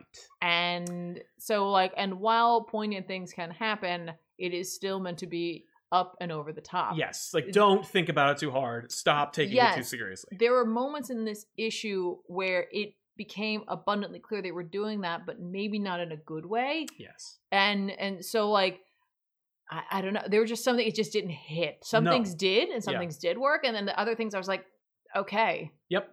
This is, well, it's a true sequel to Dark Knight's Metal sure. in that it has all the same problems. Like, everything's happening, nothing matters. It's super serious, but super stupid, but like in that like fun way. So stop. Like, it is a comic book that is designed to be anti-criticism, and it's like, no, it isn't. And like, you can't have Dream in there and pretend like it doesn't matter, Right, but and you this- can't have like all this stuff and that is deeply serious within its own universe and Yeah. have us like yucking it up. I don't get it. Like, you know what I mean? Like, it is so disparate for me Yeah, no, that it's it's- just not hitting in my, like, it's not hitting the thing. Well, I think it's meant to be like in like its own like meta joke. Yes. Like, Dark Knight's Metal Yeah. was turned up to a 10. Right. And so this book had to be turned up to an 11. Her. But And- like, yeah. And like, and I get that because it's like I don't think that he's like trying to write something that bad. is Like, he's not trying I to don't think he's- deliberately, like, he's not doing it at the expense of the reader. No, He's not writing it to make fun of you. No. I think they're just having fun. Yes. People are having, like, they're having fun writing it and drawing it. And they're hoping we're creating it, having fun. and that's reading all it. they want. Yep. And I just think there are a couple of moments where it's just obvious how hard they're trying to make you have fun. Yes. Like, And it's like, you reminding don't have to do that. There are, like, it's okay. Like, Right. a lot of folk are already having a good time with this. And, like, there are things in there that I am enjoying, but it's like, you don't have to, it doesn't all go in. Do you described, there's a word you used earlier to describe this book, and that is what it does not feel. Effortless. Yeah. There's- No, it doesn't. Like, DC has the Trinity: Superman, Batman, and Wonder Woman. They're the oldest DC Mhm. pantheon. I mean, not really JSA, but, like, you know, they're the Trinity. We're supposed to be like, yes, them, woo. Yeah. And in universe, it's like they're the best friends. Like, they're not really, but, like, they're the connection. Mhm. I don't have any connection to their friendship, their camaraderie, their relationship. I don't have it. The only Right. moment I bought was Superman and Batman having that secret, Yeah. but it was so obnoxious that they have one, that they're going to throw a monkey wrench in this plan, Mhm. that Wonder Woman looks like a doofus who's like, we're going to solve this problem. Batman was really like, you think Wonder Woman's going to have this event? Because, like, when are we going to steal it from her? And it's like, I know there's a guess- moment that they're going to manufacture where she's like, don't even think you're going to steal this event from me. Yeah, I assume that, like, it's going to be she knew. Right, of course you knew. And, like, that's fine. And that's fine, but, like, it feels so manufactured. There's forced. It did. You know, like, one of the moments for me that felt like that, just to give you an idea of what I'm talking about, which doesn't mean you can't have fun with it. It doesn't mean it's bad. It doesn't It's mean it's actually like bad. there's some gorgeous imagery. No, there there's is. some No, fun but I stuff mean, in like, there. literally this moment. Like, if you enjoyed this moment, like, I'm not saying you're wrong. I'm just saying, for me, it felt like I was like, okay, I get it. Like, you want us to have fun. Yeah. It's cool. I'm having fun. If you just had the fun, Like, I'd be fine. Lobo was like, that was so much fun. For me, it was when Harley busts in with them and she's got Swamp Thing as the mallet. Oh yes.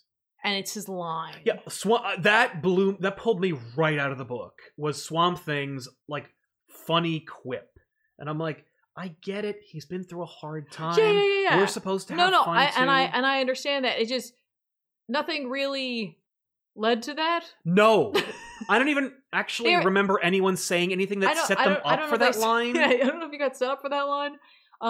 But I, like, at the same time, I know that they just want to have fun and they just want to give these, like, characters an opportunity to maybe act outside of self. And we're like, we're because- never gonna get that moment. Like, when Right. else are we gonna be able to have a moment where Swamp Thing's gonna be like, Yeah. ladies and gentlemen, who ordered a whooping? Like, Yeah. you know, he didn't say that, but, like, that's the tone. Yeah. Is like Swamp Thing was like, I'm part of the gang too. Mm-hmm. They turned me into a mallet off screen. I was just like, ugh. Yeah. So, like, that's just how I feel. Yeah, like, there's other moments where I was like, I see what, like, this is fun. This is, and it's like, because it makes sense within the universe. Mhm. Like, if Batman becomes Darkseid and takes over Apocalypse, yeah, I guess he'd make the parademons into Robins. And, like, I think if they looked really, I think if they weren't, like, fun designed, I'd be like, this sucks. Yeah. But, like, because they are, I'm like, eh. Yeah, and, like, yeah, that's kind of fun, I guess. And again, like, you know, listen, Snyder's a really nice guy and he really loves comics. And so, like, Yes. please don't take this as me saying, like, and he's bad, like, whatever. Yeah.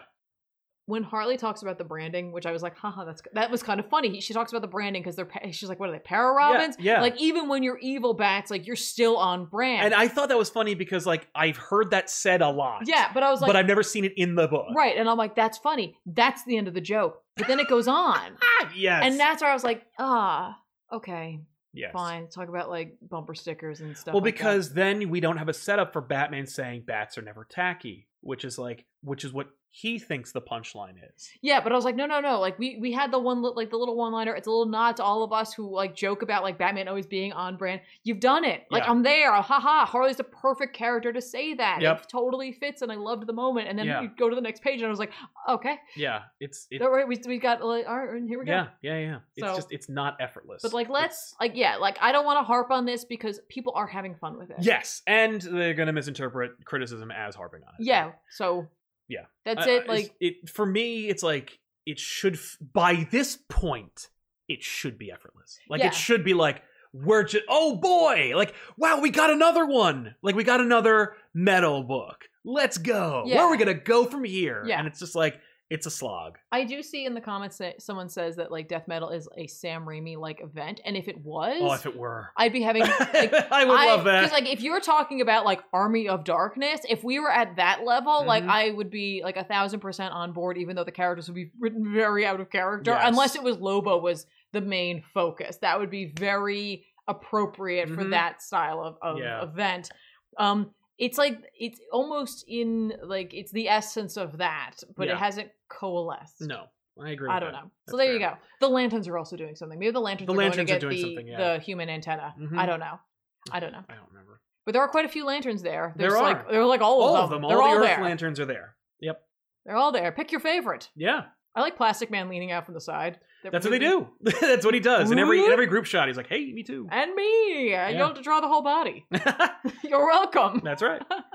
But you know what? Like, if you are on board, if you're still reading it, I'd recommend it. I think the art's stellar, and I think the story is like, I'm intrigued. The thing is, at no point am I like, I don't care. You know, like I legitimately didn't. I didn't read Empire 5, and I'm like, that's fine. Like, like I didn't feel like I missed anything. Right. With this, I'm like, all right, and then Right. there's we're still tripping over our own feet sometimes, and I'm like, really, still? And so the trips seem, it's like if Fred Astaire trips. That's the criticism I'll give to it. It's like seeing Fred Astaire trip. You know, it's like, you know how to dance. Right. Why are you still tripping? That said, that trip would probably be fairly graceful. Right. And it's like, well, he still made it look great. You know? Because it's Fred. And it's like, it's Snyder and Capullo. They still make it look great. And I'm still having fun. But like, this is not that kind of performance. Yeah. Carl Maxey says, Tiffany, Doctor Strange Last Days of Magic is easily one of my favorite comics. Fair Do you enough. think Marvel will adapt that story into a movie? I don't think they'll adapt it into a movie. Like, I don't see them wanting to deal with that in the MCU, like the live action cinema. I would love to see it as an animated series. Oh, I yeah. think that would be spectacular. And like some of Bocciolo's visuals could really lend itself to that style of storytelling. Yeah. And so like, while I don't know if they'll pursue that right now, especially with the uncertainty Multiverse. of funds Yeah. and that, but like I would love that. Like I would be so on board for that. And like if I had any like polo at any place, I would push for that because Yeah. I think it's a great idea. Dan Ing, maybe a ventriloquist story where you think it's Scarface, but there's a new personality that pulls the strings with gangs to take over the underworld. That'd be cool. They I did will- that in Nightfall. Socko. Was it a sock puppet? Yeah. No. It was literally ventriloquist is freed, but he didn't get Scarface. Scarface was taken away, and they break open like the asylum, and he doesn't have time to stay. Ah. So he frees himself, and he just like goes around a corner, and he just takes his shoe off, takes off a sock, and he's like, "This is Socko," and Socko like leads him because he's so broken as a person. I was like, that's fun. Josh Wallabaugh, I rewatched the X-Men Titans episode last week. Thank you very much. While doing laundry and bought the issue on eBay for my X-Men wall. Oh, nice. nice. Thank you. See, A+. there you go. A+, thank you. Yeah, and that book is great. Dan V900, I know you were referring to Batman villains, but I'd love to see Ragdoll with his portrayal from Starman as the cult leader return to face Flash. That'd be cool with me. I'll take that. There you go. I don't have too much familiarity with Ragdoll. But yeah. Sorry, we had to reboot. Here we go. Paul Baker says, when they said all the heroes were being held by Darkseid in an alien prison, I didn't expect them all to be chilling in one big They room were smiling. Yeah, they are not like They they're don't- not like war torn like from this apocalyptic future. Yeah, no. Or from being on you're on Apocalypse. we have- It's still Apocalypse. We have Metalocalypse, Superman, and even Batman had time to make a friggin' trench coat, but like everyone else is just like, hey, I'm in my original costume. But like Fine, but like, you know. regardless of the like reality they're in, you're on Apocalypse. It's still rough down there. There's no secret room where there's no torture going on. Duckade, a friend and I were discussing favorite versions of characters, and he was shocked I love Dark Knight Superman. Any surprising versions that you like? I was surprised I liked, Red Sun Superman. Because he's like just Superman. He's still Superman. Right. Sorry, I took that question differently. Mhm. I think you're correct in Oh, your thank you. interpretation of it. So, Yeah. any versions that you're surprised that you liked? I mean, I feel like I would have. No. Kevin Kruger. I'm sure there is. It'll come to me. Yeah, Kevin Kruger. I'm not really having fun reading Death Metal. I hear what you're saying. I understand. By the way, apologies in advance. This facility is crude and old and does have faulty wiring, so if we have a storm coming in, if we do lose power, or if we end the show, it's because we lose power. Yeah. Kenneth Dowling, I was just watching the 90s X-Men cartoon on Disney+. I think their adaptation of the Phoenix Saga is so much better than the comics. Their Dark Phoenix Saga was really good, but I like the comics. Have a great week, guys. I like the comics, too. I love the cartoon. I hate the cartoon because also, when we were growing up, you didn't know what episode you were going to catch. Sometimes after the show was over, it was like previous on X-Men. You're like, yay! And it's another like random chapter of the Phoenix Saga. Damn it! That was my only like introduction to that, which is I think why, because like let's be honest, like I did not grow up reading comics just because it was the area I was in. Honestly, I don't think there was a comic book store, and so like how would I be exposed to that? And that was not something that like my parents knew about. So like I'm a kid, I don't know, but like I think when you started introducing me to them, that's why I wasn't so like lost. You were just like, yeah, I know Juggernaut's magic and not a mutant. Like, yeah, and I've heard of the Shi'ar and like blah blah blah. Like I can follow along with that, and I'm open to it. Yeah, and it's so, not like, weird that the X-Men are in space or anything. No, and like that's why I'm so thankful for shows like that, because like it allowed me to have the open mind going into comics. Yeah, yeah. And like my experience with manga helped me in like transitioning to reading comics, because as it turns out, people have a hard time with it. Right. Alex Cash, if Death Metal was out of continuity, I think I'd have a lot easier time letting go and enjoying instead of thinking constantly about how ridiculous it is. You see, that's the thing, is that like I think that Snyder's worried that you wouldn't care. Yeah, that's fair. And I'm glad it is, because like it does matter, but like if it doesn't, like if it does, I don't know. It's more like, I think if one character were still in continuity, but everybody else was like rebooted. Yeah. You know, and I think maybe that's where we're going with this, and that's why everyone's like smiling and stupid. Like they're all like, I've been rebooted. Like I'm a template. Where you're going to reboot the universe and I'm going to be something else. Like maybe Batman and Superman are like, we're not the original versions of Batman and Superman. Like, you know, it's something like that where it's like Wonder Woman's the only one who remembers everything the way it was. And because she's the only one who's like from the original continuity. I don't know. But I'm glad, I'm simultaneously glad it's in continuity, and also like I wish it were freed up. Yeah, no, I hear you. That said, like if you are interested in something that has a similar feel but is outside of continuity, would you recommend Wonder Woman Dead Earth? Yes. Wonder Woman Dead Earth is Dark Knight's metal reaching its premise. It is totally metal. Legitimately it's metal. It's not written by Snyder though, so like if you like Scott's storytelling, you're not going to get that there. You're not going to get that. It's Daniel Warren Johnson. Like he's a really spectacular writer. I like his work a lot. I like his art as well. So it's just another option. It's a black label, and I think it's finishing. Yep, this week. Tomorrow. You can either go back and grab the back issues of it, or you'll be able to pick up the collected. Yep. Yeah, it is, and it's just check it out. Mm-hmm. Ron Caterasano at work. Can't watch right now, but I wanted to throw some money or just some support your way. Well, thank you. Thanks, Ron. Appreciate it, man. And enjoy your work. Hopefully, you're done soon. And that is the end of the show. Right before we recommend our books, so let's jump into some recommendations. Obviously Batman 97. We're rolling towards the end of Joker War. It's cool. It's fun. It's doing its thing. You've seen it 1,000 times, and yet it's still excellent. Jorge Jimenez, James Tynion IV. You've got to read it. If you're looking for Batman that looks like Batman and looks amazing, you want to read the series. It's great. I'm also going to recommend Nightwing 73. I don't know anything about it. I'm not reading any of it, but I know that they're using Joker to bring Dick Grayson back. So if you're looking for that, I think it happens in this, but don't quote me on that. So you got to recommend that. As Tiffany suggested, Wonder Woman Dead Earth #4 is the conclusion of Wonder Woman Dead Earth. This is a great opportunity for you to go to the store and buy the other 3 issues that nobody's buying. And then you can get the whole series and then just enjoy how great the series is, because Wonder Woman Dead Earth is so good, it's back issues once this freaking thing is done. Like, when this issue comes out, I'm going to meet the team and we're going to do that book. Yay. Because I'm like, this is too good. This is something that you picked up. Yeah. And you've just been so overwhelmed. I'm like, can I read it, please? Because I read the first issue, and then I was like, okay, I have to finish this. Yeah, so that was that. I'm sorry. Do you want to take over? No, it's fine. It's fine. But yeah, Daniel Warren Johnson. He's great. Seriously, what a nice guy.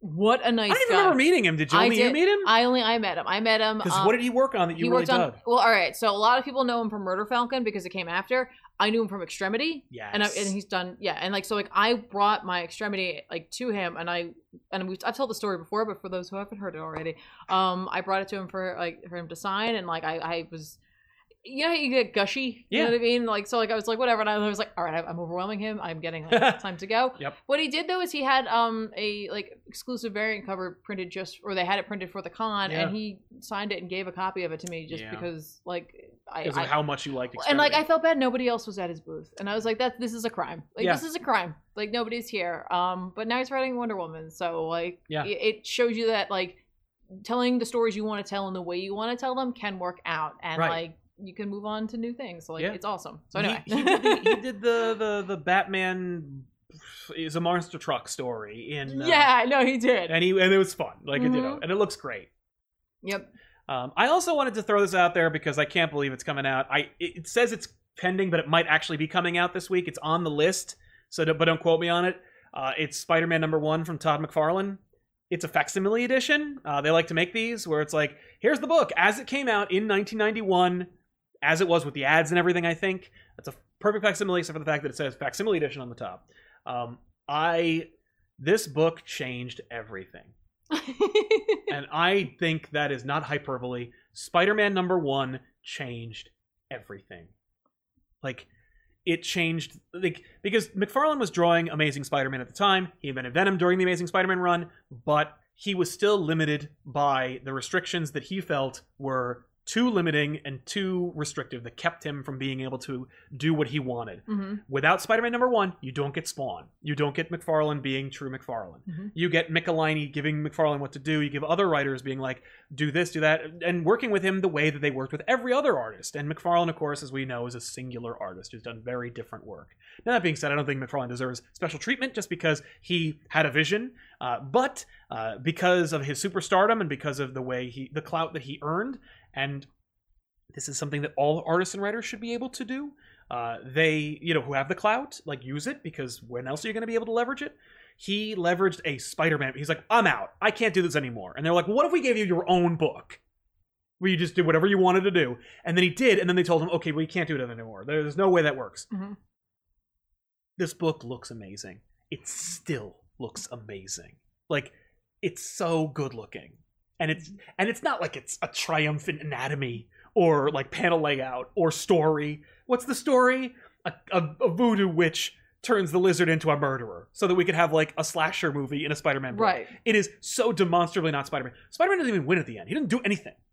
Like, he is attacked by the lizard, he falls in garbage, and then he runs away. That's what happens in the whole arc. Oh. That's Torment. That's the Danny Ketch. Yeah, that's what. Yeah, what if Spider-Man Ghost Rider? Read Torment. But like, it is just so good looking. Like, no other book looked like that then, and no other book has ever looked like that. There you go.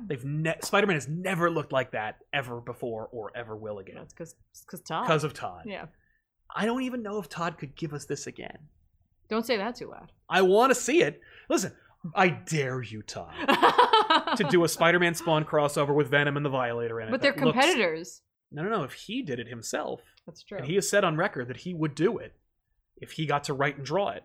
Marvel and Image doing a Spider-Man Spawn crossover. Maybe this is a test. Yeah, maybe it is a test. Like, if this sells well, they'll pursue that. Yeah, they'll call him. This would have to sell quite a bit, because I bet Todd is, I'm sure, commands a good number. I have no doubt. Because he knows. Yeah, he knows. He knows what each can charge. But yeah, I've never seen anything look like this before.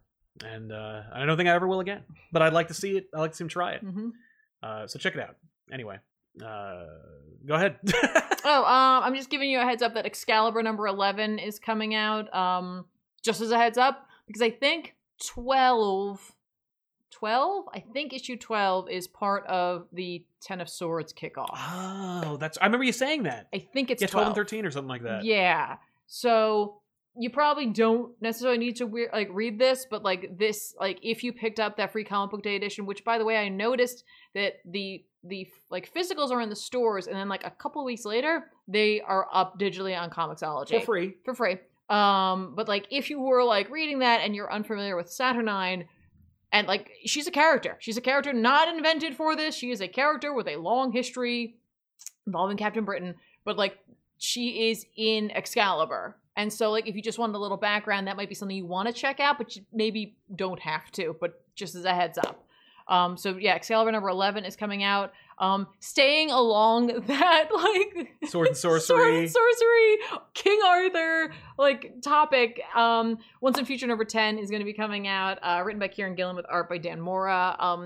I love this book. Right. That's all I have to say. It's undisputedly great. Also, Empire X-Men number 4 is coming out. Well, that just came out this past week. I know. This is going to be the return to Jonathan Hickman writing this book. With art by Jorge Molina. So I'm gonna pick it up. It's up to you. Yeah. But this will be the last for the X-Men tie-in. Yep. Into Empire. So again, it turned out to be a zombie story, so like I'm happy. Yeah. Question mark. For you Hickman fans who can't get enough but are like, I don't want to read X-Men right now, Decorum number 4 will be coming out. It's an Image book. Same like treatment with like, you know, using graphic design and kind of info dump pages, but with like a futuristic story with like, there's a lot going on, but like, stunning looking book for sure. And like, it's Hickman being Hickman and like doing all kinds of crazy stuff. So, you know, that's up to you, but I just wanted to put it on your radar if you're looking for more Hickman. Decorum by Image. Also, hey, remember Conan? Conan has a bunch of books, and we haven't seen him in a while, except for in Savage Avengers when he like teamed up in that Empire tie-in. Also, just in Savage Avengers, but he teamed up in that Empire tie-in with Venom. Yeah. This is Conan: Battle for the Serpent Crown number 4, written by Saladin Ahmed with art by Luke Ross. This has nothing to do with anything that's going on right now, especially because the fact that like Conan is currently in this book on Wakanda. Oh. And that's not where he was in the tie-ins for Empire. So this takes place nebulously whenever. And it's just kind of Conan going through the Marvel universe on a quest. Yeah. It's fine. Like there's nothing wrong with it. It's Conan like tying into that whole like, you know, thief mentality of his character. That's cool. Luke Ross is drawing it. That's neat. Yeah. I like Luke Ross. Yeah? Yeah. And also we mentioned it earlier, but we want to give a shout out to Rye. Rye number 6 is going to be coming out from Valiant Comics. Written by Dan Abnett with art by Juan Jose Rip. I'm not sure how to pronounce that last name. It's Dan Abnett, guys. Come on.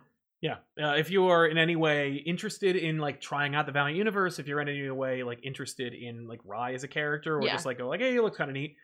It's only 6 issues. It's a good price, and like it's by Dan Abnett, and it's like, and there's you don't need any context. No, it's true, and like honestly, since we know that a lot of books are not going to be extended by DC, and like some books from Marvel are also being canceled. Doctor Strange, looking at you, Ghost Rider, and maybe these are titles you were picking up, and you have a little spare scratch. Now's a great time to start looking at beyond the big 2 and like start looking at like a Valiant, an Image, a Boom, and see if there's something else there you might want to jump on, something that maybe you've heard of that like you're interested in like grabbing some stuff. Right. Digitally, a lot of these imprints have sales or have reduced costs for issues, so like it's not always hard to catch up, but like take advantage of this time if you have the means to do so. Precisely. Heartless Fang says, speaking of Dark Phoenix Saga, I think it is my favorite back issue's title card because of Tiffany's face as Sal's holding her. Thank you. Yeah, we thought that was funny. I remember that because I was so not aware that was going to happen that day. And like you guys were like, come here. Yeah. Like I was in the other room and I'm like, what? Yeah, we're doing the thing. I wish you'd been on that episode. I was so stupid not to do that. That's okay. Back then the couch was a little smaller. It was much smaller. And like the guys didn't like being squished. No. Now that I'm on. Well, there's like that couch has a little more room. Yeah. The current couch. Radical Radish, that Dead Earth announcement made my day. Good to hear. Thank you very much. Yeah, man, I can't believe it. Mr. Supertastic, it's fun to see Sal so excited for a Wonder Woman story with Dead Earth. Now I have to find it and buy it. Yeah. Definitely. Yeah, this was very much, and like it was thanks to your recommendation. You were like, Daniel Warren Johnson, Wonder Woman. And you just bought it instinctively. And I was like, it's Daniel Warren Johnson. Right. Yeah.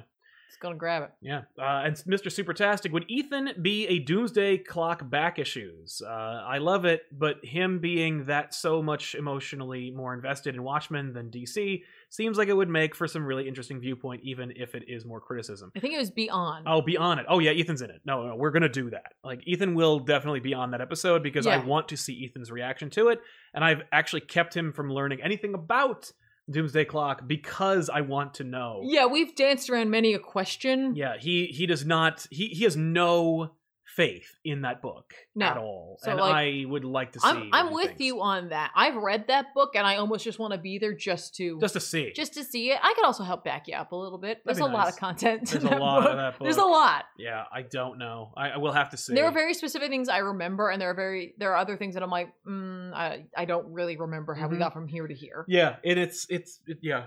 There's a lot. It's a lot. So yeah, that's it. We want to thank you so much for hanging out with us. Listen, if you want to watch somebody play video games and be cool, go to twitch.tv/Comic Pop and watch Tiffany play Ghosts of Tsushima, which is a lot of fun. Yeah, it's just Ghost. I'm the Ghost? Yeah, it's a singular. I'm the ghost. I'm like. Oh, you're the ghost. I'm not really dead. I'm not a ghost. Oh, But like, some folk think I did die. right. And also, I'm See, like, I thought you were a ghost. no, I'm like employing like also like some ninja tactics, even though I'm a samurai, and that really goes against the code of the samurai. So they're gonna ghost you after it's all No, over. but like I'm embracing that, and like I'm trying to rally the troops essentially to take back the island. awesome. It is very awesome. And while Sal said that I can provide you with playing video games and being cool, I can provide the playing of video games. Yeah, we'll see. The about cool, the cool part. You'll have to follow and watch to find out. yeah, no, for sure. At the very least, there's 100% Yeah, chance yeah, there- of more Over cats on than Twitch, this show. there is not. Yes, that's true. We start every stream off with a cat video, and sometimes they show up. Yeah, that's true. If you also want to help us out, the best way to do so is just to subscribe. If you like this video, liking it helps it and gives you more recommendations of us. If you subscribe, more chances you'll see what we come out with. We have many different shows. Subscribe to the channel, click the bell for notifications to know when we're putting out stuff, which is usually Monday through Friday. Or, yeah, Monday through Wednesday, Thursday. That's usually it. Yeah, sometimes Friday, but it's pretty much Monday through Wednesday. You never know. But check that out, and that's it. Yeah. Also, again, if you dig Bloodshot, or you're like, I don't know what that is, click the video that I put into the chat right now, and you can check out a little video that we made for Valiant called Who is Bloodshot? Tells you who that character is and what they're all about. And I think it's like 2 minutes, so it's Yeah. like not a time crunch for you. It's worth. Check it out.